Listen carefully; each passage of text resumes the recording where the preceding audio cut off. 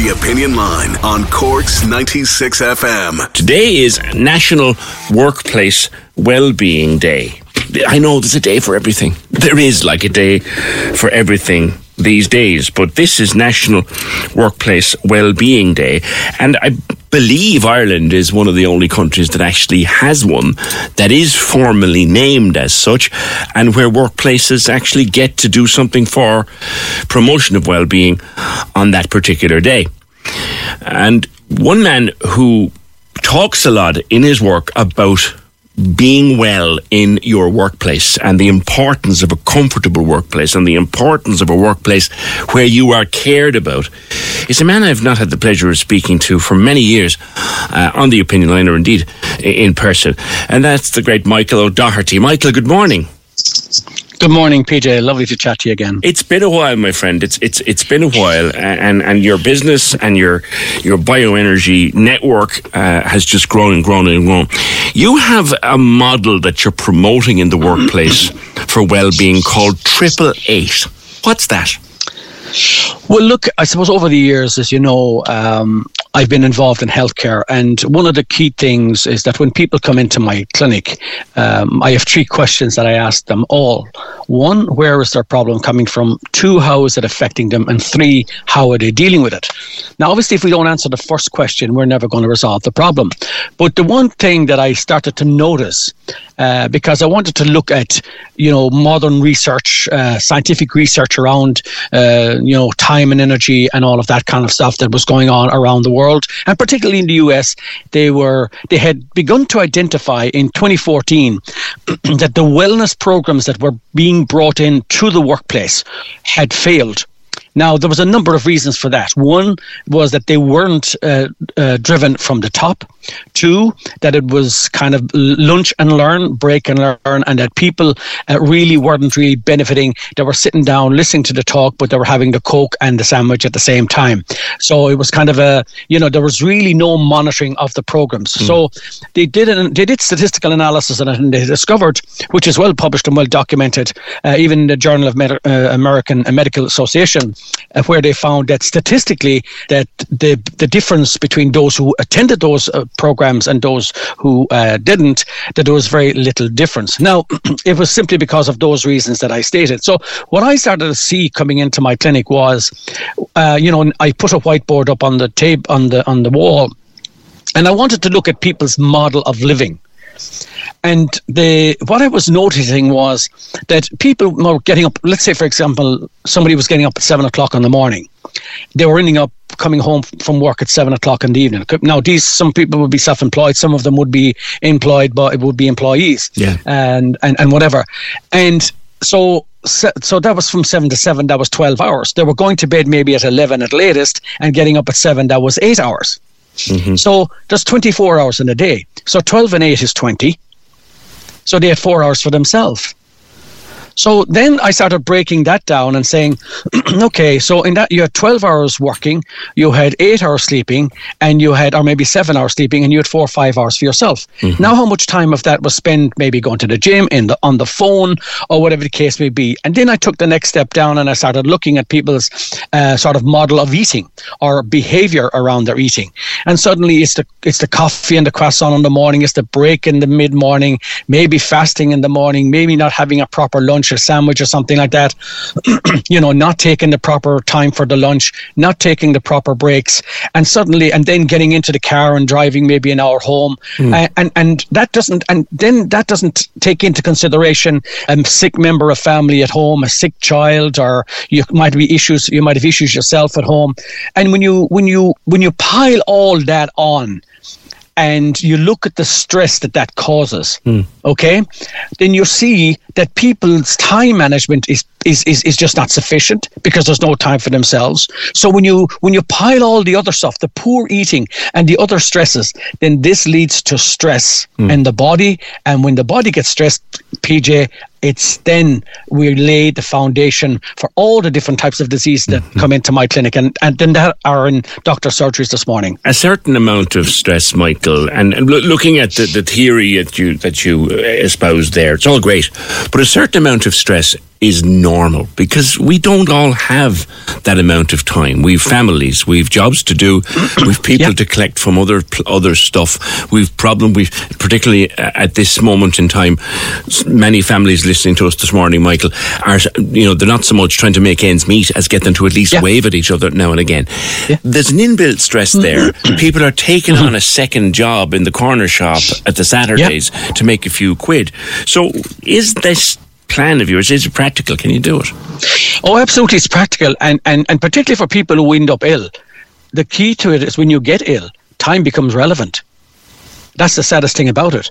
For the first time, when people get sick and end up maybe with some serious disease or get burnt out or, end up suffering from depression and anxiety, medication can't be the solution. The second thing that we have to learn to manage is our energy. If we can't manage our time, we have to manage our energy.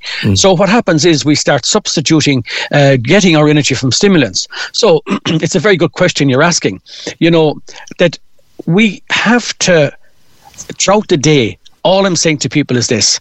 We now know scientifically and medically that every hour and a half that the body goes into recovery.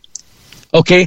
If we could take 15 minutes in the morning just to relax, if we could take our lunchtime, as in 1 to 2, to sit down, to have our lunch and have that for ourselves, get out and get a walk in the fresh air, if we could take 15 minutes in the afternoon. Now, that's 1 hour for yourself in the day. So we might think, I'll take a break and I'll go and I'll have a coffee. But what about if you took a break and you sat down and you just did a little bit of breathing and relaxing, and you went outside in the fresh air and just forgot about the phone, don't be connecting to situations that are not relevant. It's about taking these little intermittent, short-term, even 5 minutes. Right. Because if we allow the day's stresses to layer, okay, we're going to be good for nobody, not even ourselves.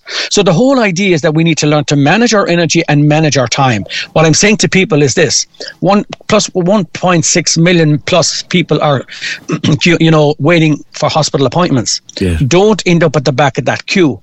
What can we do to prevent that? And this is the great thing in workplace. What I'm seeing are people coming in from the workplace, employees, and you're right, society unfortunately has forced people to go out and to get 2 jobs. Husband and wife has to work. So life is a continuous stress, and the problem is when you're continuously stressed and you adapt to that as a normality, our body starts firing out all the stress hormones, and here's what happens: the gut tightens. When the gut tightens, the serotonin pathway, because 80% of our serotonin is produced in our gut. When that serotonin pathway is altered, that in turn converts to melatonin. So what happens is our mood goes down. Exactly. So, but the thing is, our mood goes down when that serotonin pathway becomes disrupted because of our stress and poor time management and lacking energy and pushing ourselves all the time. It means we're not producing the actual serotonin in our gut. What happens then, of course, we're not converting that to melatonin. So now we have low mood, low energy, poor sleep. And this is just a cycle that society is in. And the bottom line, when we look at the serious increases in diseases, I mean, we just got to go back and just find little bits of time throughout our day. As I said, 5 minutes. 5 minutes in time the hour. For you. Time for you, PJ, because it's no good waiting until you get sick. When a doctor says to you, you have an autoimmune disease, you have a rheumatology issue, you have depression, you have cancer, you're burnt out, and you're saying, God, I've got to keep going. So what I'm saying is, yes, you can recover, number one, but number two, there's this model that they operate with in the military, and they call it the 3-foot world. Okay? So if everybody out there was listening now and say, no matter what stress you're under, operate the 3-foot world. Now, I'll explain it again, why they come up with this idea. But the 2 key points it talks about in the 3-foot world is this. 1, focus on what matters, and focus on what you're in control of. If you focus on what matters, you, your life, your family, your health, your job. But what happens is we start focusing our time and energy, PJ, on things that are not relevant. What's happening in Afghanistan and Iran or America, they're not relevant. We start concerning ourselves with, maybe members of our family that, are causing us stresses and issues. We concern ourselves with issues down the road or someplace else that have no relevance in our life. So if we focus our energies only on what matters, and then take control of what we're in control of, take the little breaks, work with good nutrition, try to get as much time to relax, cut away from the phone in the evenings and get out and walk in nature. That's how we rebuild and recuperate and regenerate. Yeah. Michael, I think, before I let you go, I think there was a lesson in lockdown for some of us. I know it was a lesson personally, and I speak only personally here. There were many times in lockdown where you were sitting there with nothing to do. And you have to rid yourself of this guilt that I'm not doing anything. Because what I did during lockdown was I actually took a specific time in my day to do nothing. To do absolutely nothing. And the joy of doing nothing is a skill we should all learn, correct? Look at it. I mean, I couldn't agree with you more and more. Our society has bought into this thing that we need to be doing. The 888 model I'm talking about is 8 hours living, 8 hours working, 8 hours sleeping. If we can't do enough in 8 hours, if we have to live. At the moment, people are not living, they're existing. And you're right. If we can get that 5 minutes in the 15 minutes in mid-morning, our lunchtime, our afternoon, our evening, just to sit down and just listen to ourselves, meet ourselves, say hello to ourselves. Sit down as a family, no phones, no television, eat together, cook together, go back to doing simple, basic things. And that the other thing about it, you talk about sitting down, PJ, and just being quiet and relax and have your own time. Like, the other thing about it is that, people don't have fun in their lives anymore. Everything seems to be so serious. It's, everything is about social acceptance, not self-acceptance.